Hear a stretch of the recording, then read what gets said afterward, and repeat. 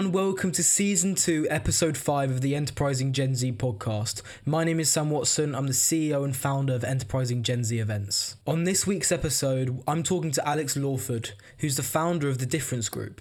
Their goal is to grow your business and make a positive difference, whether you're a B2B, B2C, or a B2B2C company. They specialise in delivering strategy, website development, communications, content marketing, business development, social media, PR, SEO, advertising, and so much more. Alex and I talk about the basics of SEO, unlocking the power of content, and top tips for young entrepreneurs. I hope you enjoy. Let's start off with talking about the Difference Group. Do you want to tell everybody exactly what the Difference Group is? Yeah, so we're a marketing and innovation agency. We essentially help B2B, B2C, and B2B2C companies kind of unlock their difference and their potential. We do this in a number of ways, kind of creating scale programs that help businesses kind of unlock their potential. And what we've essentially done is every single sector has specific problems and challenges, right? And each specific kind of business has a range of specific problems, whether it be B2B, kind of finding sales, nurturing sales, and account-based marketing, or for marketplaces, kind of discovering either supply side pains or service side pains to kind of create a narrative, to create kind of a program that unlocks and builds their growth essentially.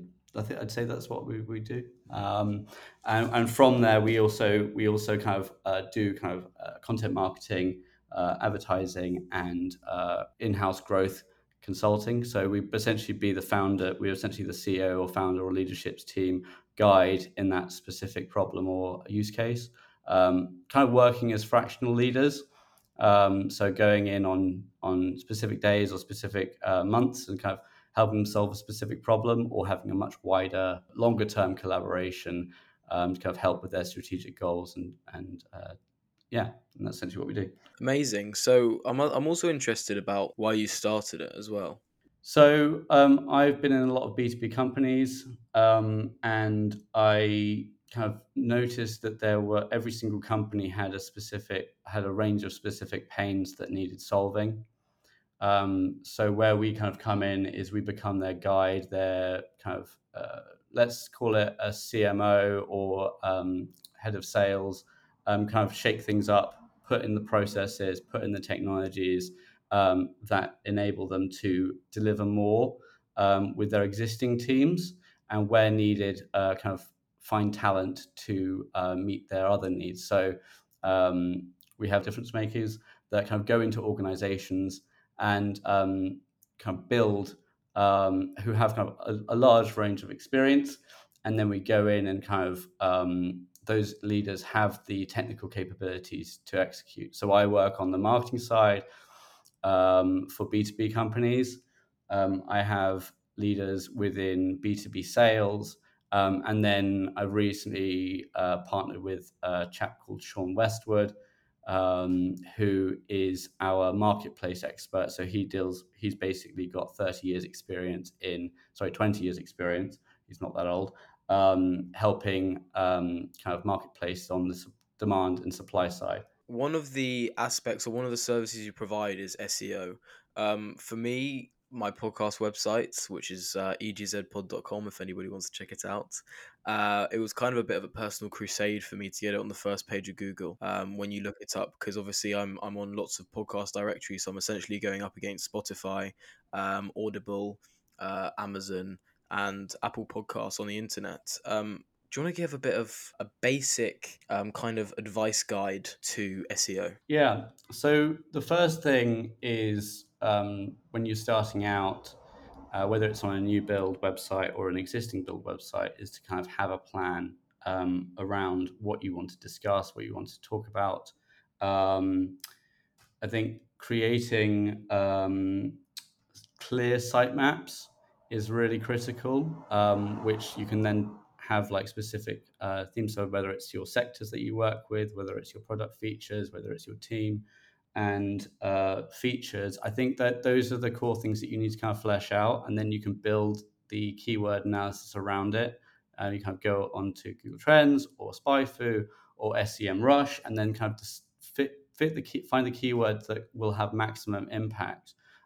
Smaller sites have slightly less domain authority, so you kind of have to go a little bit more niche on the keywords that you choose, unless you have like a lot of content around those specific keywords. Or kind of if you're on a bigger site, kind of having running through those themes, but having content that is actually a bit meaty. So you need to think about kind of content length, page design, website speed, linking. So how many backlinks have you got to your site? Do you need to build a backlink strategy? And then also thinking about kind of PR and content marketing, and then working around those core elements to build basically a SEO engine. It can be you can do SEO on the cheap, but SEO it should be a major investment for companies, especially in times where in a world where advertising is getting more and more expensive, whether it be on Google Ads, sorry, Facebook, Instagram, TikTok when you use it, if your brand is correct. For it, I think having a SEO strategy is critical. You'll also use kind of YouTube SEO and other SEO kind of other channels that can kind of really empower discovery. And it's kind of picking your channels correct at the beginning can help you kind of scale and grow and create noise, I would say, across those different channels. Thank you so much. That's really interesting, actually. I'm definitely going to try and employ some of those strategies. And you're right, SEO is really important, especially when you're an online business. Getting clients or even selling a product on the internet, SEO is probably the most important thing you can do. So with my work with Wing, we started off doing B2C, which we were quite successful in. We had lots of demand for our products. Just for reference, our products are contactless business cards. They're kind of stickers that go on the back of your phone, and when you tap it, all your links come up. And consumers loved them. And they kind of sold themselves, really. But then we found that this potentially wasn't scalable, and we'd quite like to move to B2B. At the start, B2B was quite tricky, kind of making those connections, and actually trying to, again, I'm going to use the word a crusade, but it's a bit of a personal crusade to kind of foster connections and get into conversations with businesses to sell our products to. And I think on a more general level, B2B sales is something that lots of companies struggle with when they're starting out, and it's especially relevant to young founders who have startups. What would your advice be? Because obviously B2B is something that you guys specialize in, as well as SEO and a host of other interesting things. Again, how would you advise young founders to go about their B2B sales? So a lot of B2B companies, especially in the early days, um, we're going to target anyone who has this problem, right? And I think the aim of the game is to sell, right? So finding a niche where the pain points are high enough so that when you go into a conversation with somebody, those pains are kind of they're already sold. You just need to show them the shiny product, right?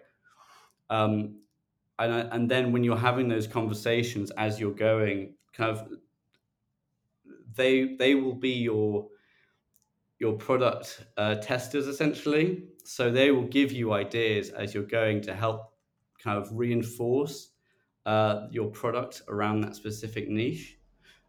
So, on the Wing product, they may suggest something which you haven't thought of yet within the specific sector. Let's say SaaS or event, like say, you're focused on B2B SaaS events, or you're focused on say lead gen tools, and you're going to networking events, building a tool which can help them kind of potentially integrate with HubSpot or their CRM. So as they're walking around, you've got when they're walking on, they can have their contacts automatically imported into the CRM of choice, for example. So those kind of questions around those kind of interactions when you're having those early stage discovery sessions are incredibly valuable, because they will give you the hints as to what to build next and how to influence your product roadmap. Um, the other thing is having a customer advisory board. They kind of sit under your product marketing team, and they kind of guide leadership in your your product team on kind of what to build next and how to kind of really hone down what the roadmap will look for the next kind of month, 3 months, 6 months, which is key, and it will allow you to increase conversions, whether it's on landing pages or on ads or on content marketing, because you'll be able to go, we have a plan here, we have a roadmap for success, you've got a product roadmap that kind of can kind of drive growth, and you've also solving a lot of problems that when you go into future conversations, the aha moment like kind of it sells itself. Do you know what I mean? Yeah, definitely. You mentioned niches earlier, and how important it is for people and businesses to find their niche. How would you advise young founders to find their niche? I think what happens is you go into, for example, if you're going outbound and talking to people, um, you've got to find product market fit. Companies and founders and leadership teams kind of understand before they go into a specific sector or go into a specific area of business. For example, with Wing, you'll be targeting influencers, you'll be targeting people who go to events, you'll be targeting kind of a range of different sectors that you're removing pain points. So what you can do is you can go, right, so we specialize in X, and we know that sectors A, B, and C are of relative interest or will be of relative interest, and then you pick the sectors which are going to yield the highest number of sales, let's say, or the highest conversion rates. Also, the complexity of sales within specific sectors is also key. So you've got kind of, if you're targeting, you wouldn't necessarily target enterprise customers from the get go, but what is the low hanging fruit that you can target and kind of make those early gains. So I have a friend who he's found a specific focus on B2B recruitment. He runs a lead gen tool, and essentially the way that it works is he's found that a partner that works through him, and they essentially bring him around 50% of his sales, right? So that's incredible. So he's found one partner that does the sales for him, and then they integrate with Salesforce and kind of make his business work, right? And that's the other thing is partnerships. You can outsource sales through partnerships. So if you have a really, really solid idea around the sector or the niche you're targeting, building partnerships where they've got a large number of customers that need your solution, and then creating partnership materials that kind of um, enable them to sell the solution for you, and then you get the cut for that, for example. You've literally just read my mind because that was something I was about to follow up on. Partnerships are massive. 100%. So we're going to touch on content marketing a bit later, but you mentioned platforms like TikTok, Instagram, where you can push your content. I don't know if you know, but there's a movement now kind of moving away from LinkedIn and moving towards other platforms, but kind of circling back to the B2B aspect that we spoke about.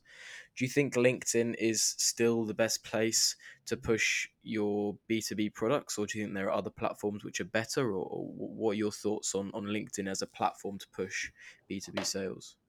From a marketing perspective, LinkedIn is, I still feel like beyond the how is my puppy is, I've got a new puppy, and um, let's say asking unusual questions on poll, keeping it keeping it professional is kind of key.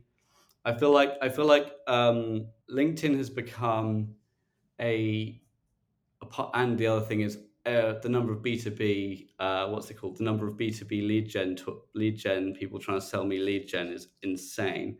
Probably get 20 of those a day. It's so frustrating. Infuriating, right? There's Yeah. a very easy way to do it. If someone's sending out that many emails about B2B leads, just stop, driving everyone insane. But I feel like LinkedIn has its place. What I would say is companies that introduce a lead gen tools, but through trusted reviews, are kind of really critical. So platforms like Clutch, platforms like G2 Crowd,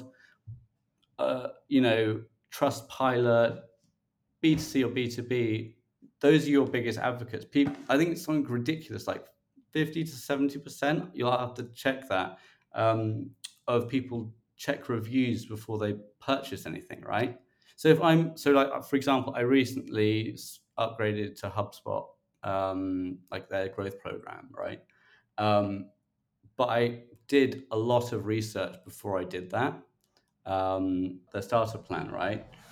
But between me discovering what I'm going to do, me allocating budget towards it, and me actually making a decision, I probably spent like a good 3 hours kind of looking at different platforms, looking at different areas like G2 Crowd, um, and kind of comparing what they do and how they do it. So that's an incredibly powerful tool. So if you're running a B2B business, or you can use those tools to kind of bring customers to you at a relatively affordable cost.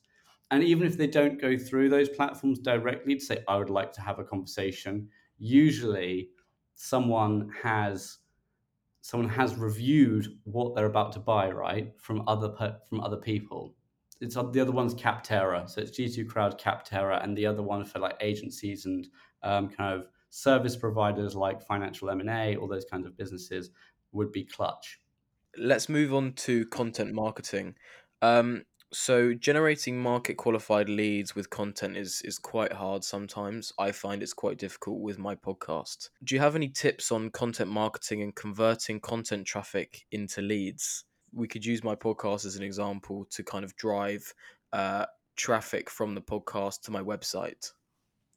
Yeah, so there are a number of ways you can do that. So the first thing is picking keywords, having like a theme or a trend that you can kind of go down. So what I usually do with clients when I'm starting a content marketing project is I will kind of set an agenda for the next 6 months, right? So a lot of my clients at the moment are in the market research field, for example. So what we do is we go, right, so these are the trends that people are looking at now. These are the trends that people will be looking at in the future. And what stories or what narratives do we need to create to kind of get their customers and the wider industry interested in what we're doing, right? So picking those keywords, and then if you're whether it's creating a podcast, if let's for example say that the podcast that you have is you run a podcast, right? So within what we've already discussed, we've talked about how to help people scale through sales. We've discussed SEO, and we've talked about review platforms, say. So you can use those as kind of sound bites to amplify your message. That's the first thing. The second thing is you can create content marketing around those specific themes or topics. And you can record your, like, for example, I'm recording this conversation on otter.ai, so that after this conversation, I have a plethora of content for me to work with, right? So the whole point around this is you have a podcast, but you can also write content. You can also create pages around specific sectors. You can create kind of categories around the podcast, for example, B2B, B2C, and potentially B2B2C, or marketplaces. And so those all kind of come into one. So your one piece of content is now sound bites. It's a blog post. It's a social media post. It's a if you get creative, it can even be a TikTok story if it was of interest. I doubt that the TikTok generation will be interested in B2B lead gen, but if they were, this is something which they might be interested in. You can create potentially a story about it. You know. So when I started this question, you mentioned clients, and as a client-based business, sometimes it can be hard to attract your first clients, Mm. especially over COVID. When we spoke off air before, you mentioned there was a drop in clients, and your MRR took quite a hit. A battering. Yeah. It's kind of how did you recover from COVID, and how did you kind of fight to get your first clients again? Um, so it's actually a very interesting story. So I got diagnosed with ADD 2 months before kind of COVID hit, and within those 2 months, I doubled MRR. And then because they were quite early customers, and we kind of hadn't embedded ourselves enough into their organizations, um, two of those clients parted ways. And I ended up leaving the previous business I was at 2 weeks before the kind of director COVID assistance kind of started. I was like, my accountant should have told me that, but it was unknown. So then I kind of built up a consultancy myself. I was kind of growing it as under my name, and then I realized that I actually needed to pivot a little bit. So then I created the Difference Group brand as a way of kind of putting me under something which could actually scale, because you don't want to be the one man. I didn't want to be a one man band because it's there are violins playing all the time, and I wanted to kind of build a team and have kind of I wanted to collaborate with people, and I didn't want it to be under my own name. So I created the Difference Group. It probably took me up until about 6 months to kind of start to recover. I mean, agency, you have to build up the value of my value versus, because my direct, etc. You've got to build up the value versus your like hiring somebody. And during COVID, they had a scheme that basically meant you could hire a free marketer um, with the jobs program that they created, which was great. But it kind of meant that everyone went, do I hire, do I hire kind of an expert, a specialist, or do I hire someone to just, like do unstrategic marketing work? And so we had a lot of that. So a lot of my work has been kind of fixing those problems that those kind of very inexperienced marketers kind of created. Not many of them kind of last the time, as it were. So people realized pretty quickly that these kind of people weren't up to scratch. And I've had maybe 3 clients that have let those people go. Um, and I think that the key thing is to kind of really, really, my value has gone up because those programs have stopped. But at the same time, the problems that those people caused is leading to me having more business as well. Um, and I feel like that having someone strategic that can think strategically and that has the experience to kind of deliver is quite critical. Um, but yeah, it's part and parcel is that you have uplifts and up cycles and down cycles, um, and finding work during COVID when we were remote. I'm a very people person, so I'm an extrovert. I like to meet people. I'm in my best frame of mind, say, when I'm out meeting people, networking, connecting with people, and kind of building relationships.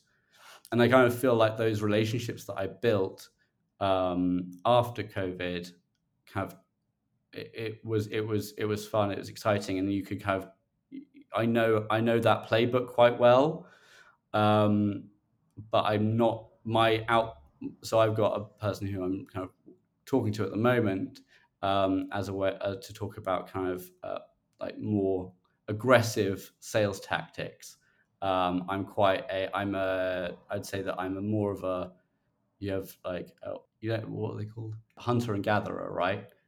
So I'm a mixture between a hunter and gatherer. In a networking sense, I'm a hunter, um, and when I'm in an agency relationship, I'm a gatherer. So I can do both. But like hard outbound sales has never really been my cup of tea.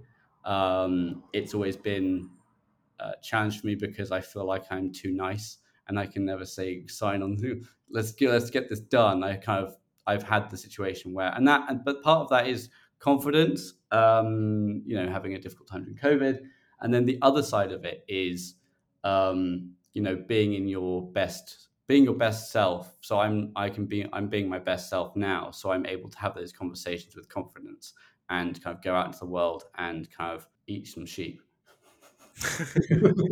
You mentioned ADD, and I read a really interesting statistic recently that people with ADD and ADHD actually make more successful entrepreneurs than those who don't. I'd firstly like to clarify that people with ADD make okay business people. It's about having the support network. Um, so I feel like when you're, as a business person, um, discovering who you are and what you do and what your skill sets are, um, the ADD thing is is is very you become a very very creative individual as you get older with ADD. You're able to kind of come up with strategies that not many people can come up with.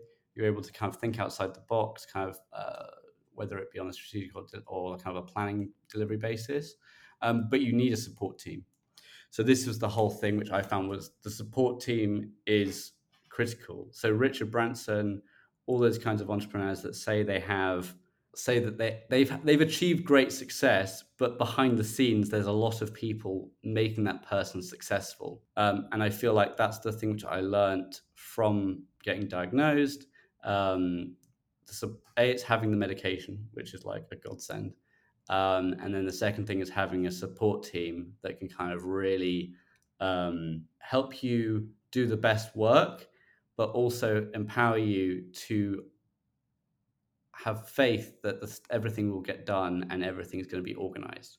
So we were talking about off air about how you kind of organize yourself having ADD, and you used quite a funny analogy, which I think would be quite useful for you to share. Yeah. So when you have ADD, it's like some people have like a spoon drawer. It'll have all the spoons organized in one place, right? So the way an ADD brain works is the spoons are there, but you've got to find the spoons, right? So they're not in one drawer; they're in five drawers. So you've got to make decisions. You've got to find those spoons. So your the amount you've got a lot of brain space is not as great as someone without ADD. However, having a regime, having a plan, using technology, whether it's Asana, I use like a gamified habit tool called Habatica. And that kind of it's a gamified planning tool that kind of helps you organize and structure your day. And then using kind of nutrition, so always making sure you have your so I use a thing called Heights. It's a supplement, like an advanced supplement for your brain. So I use that to help organize to kind of ensure that I'm getting the right amount of nutrients. And the second thing is I kind of do I have my medication, which is a godsend. And weirdly enough, I only got diagnosed 2 months before COVID, so kind of going through that journey was really exciting. So, as I said before I got diagnosed, I kind of had 2 months, and I doubled my MRR in that time, and then kind of learning to live with those meds and learning to it's helped me be successful now because I've got these kind of processes in place. That's super beneficial for potentially those listeners who are listening who've got ADHD. So my final question is just basically, what's your advice for a young entrepreneur who's just starting out? So the first thing I'd say is having a kind of a team of experts as advisors. So these can be industry leaders, industry insiders. They could be, people that you respect within the industry. Asking people for advice is never a bad thing. And you have to be a certain person to say no if a young entrepreneur is asking for advice, right? So people have a lot of time for young entrepreneurs because they want to nurture and see people be successful. So creating monthly catch-ups with those advisors is pretty critical. You can find those advisors on LinkedIn. You can find them on Connected. You can find them on a load of different platforms. But I'd say that that's the first one. The second one is you have your business plan, but then you kind of have your kind of executive summary. Now, your business plan doesn't have to change every 3 months, but your strategic objectives do change.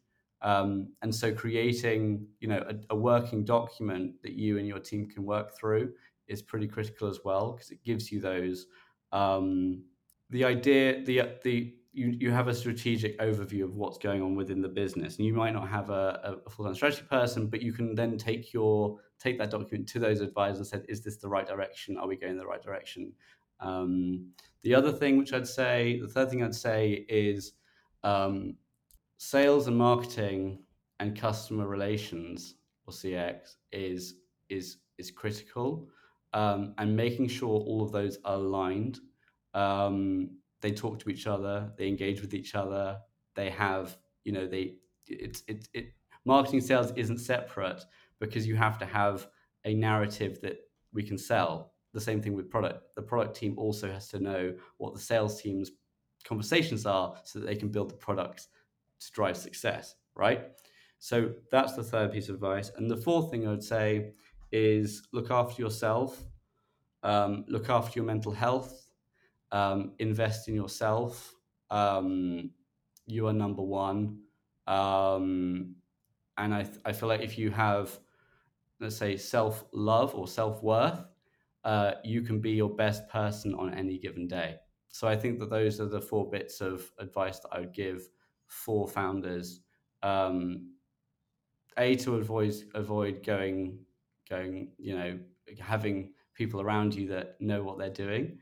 And then the second thing is kind of making sure that you have a plan, everyone is familiar with your plan, and you have kind of solid internal cohesion or understanding around what the strategic objectives are of the business. So that's what I'd say is critical. Amazing. Well, thank you so much for coming on the show. That's everything for today. It's been an absolute pleasure, Sam. Thank you very much for having me. No worries. I just wanted to say a massive thank you for listening to this episode of the Enterprising Gen Z podcast. If you did enjoy it, please feel free to leave a 5-star review wherever you're listening from. Also, make sure to check out our socials. We're at Enterprising Gen Z Pod on Instagram. Also, if you're on LinkedIn, make sure to leave our page a follow on there. It's just called Enterprising Gen Z Podcast. Also, my new business, Enterprising Gen Z Events, is putting on our first event on the 1st of November this year. I'll be releasing more information and tickets soon. As I said, thank you so much for listening, and I'll see you next week.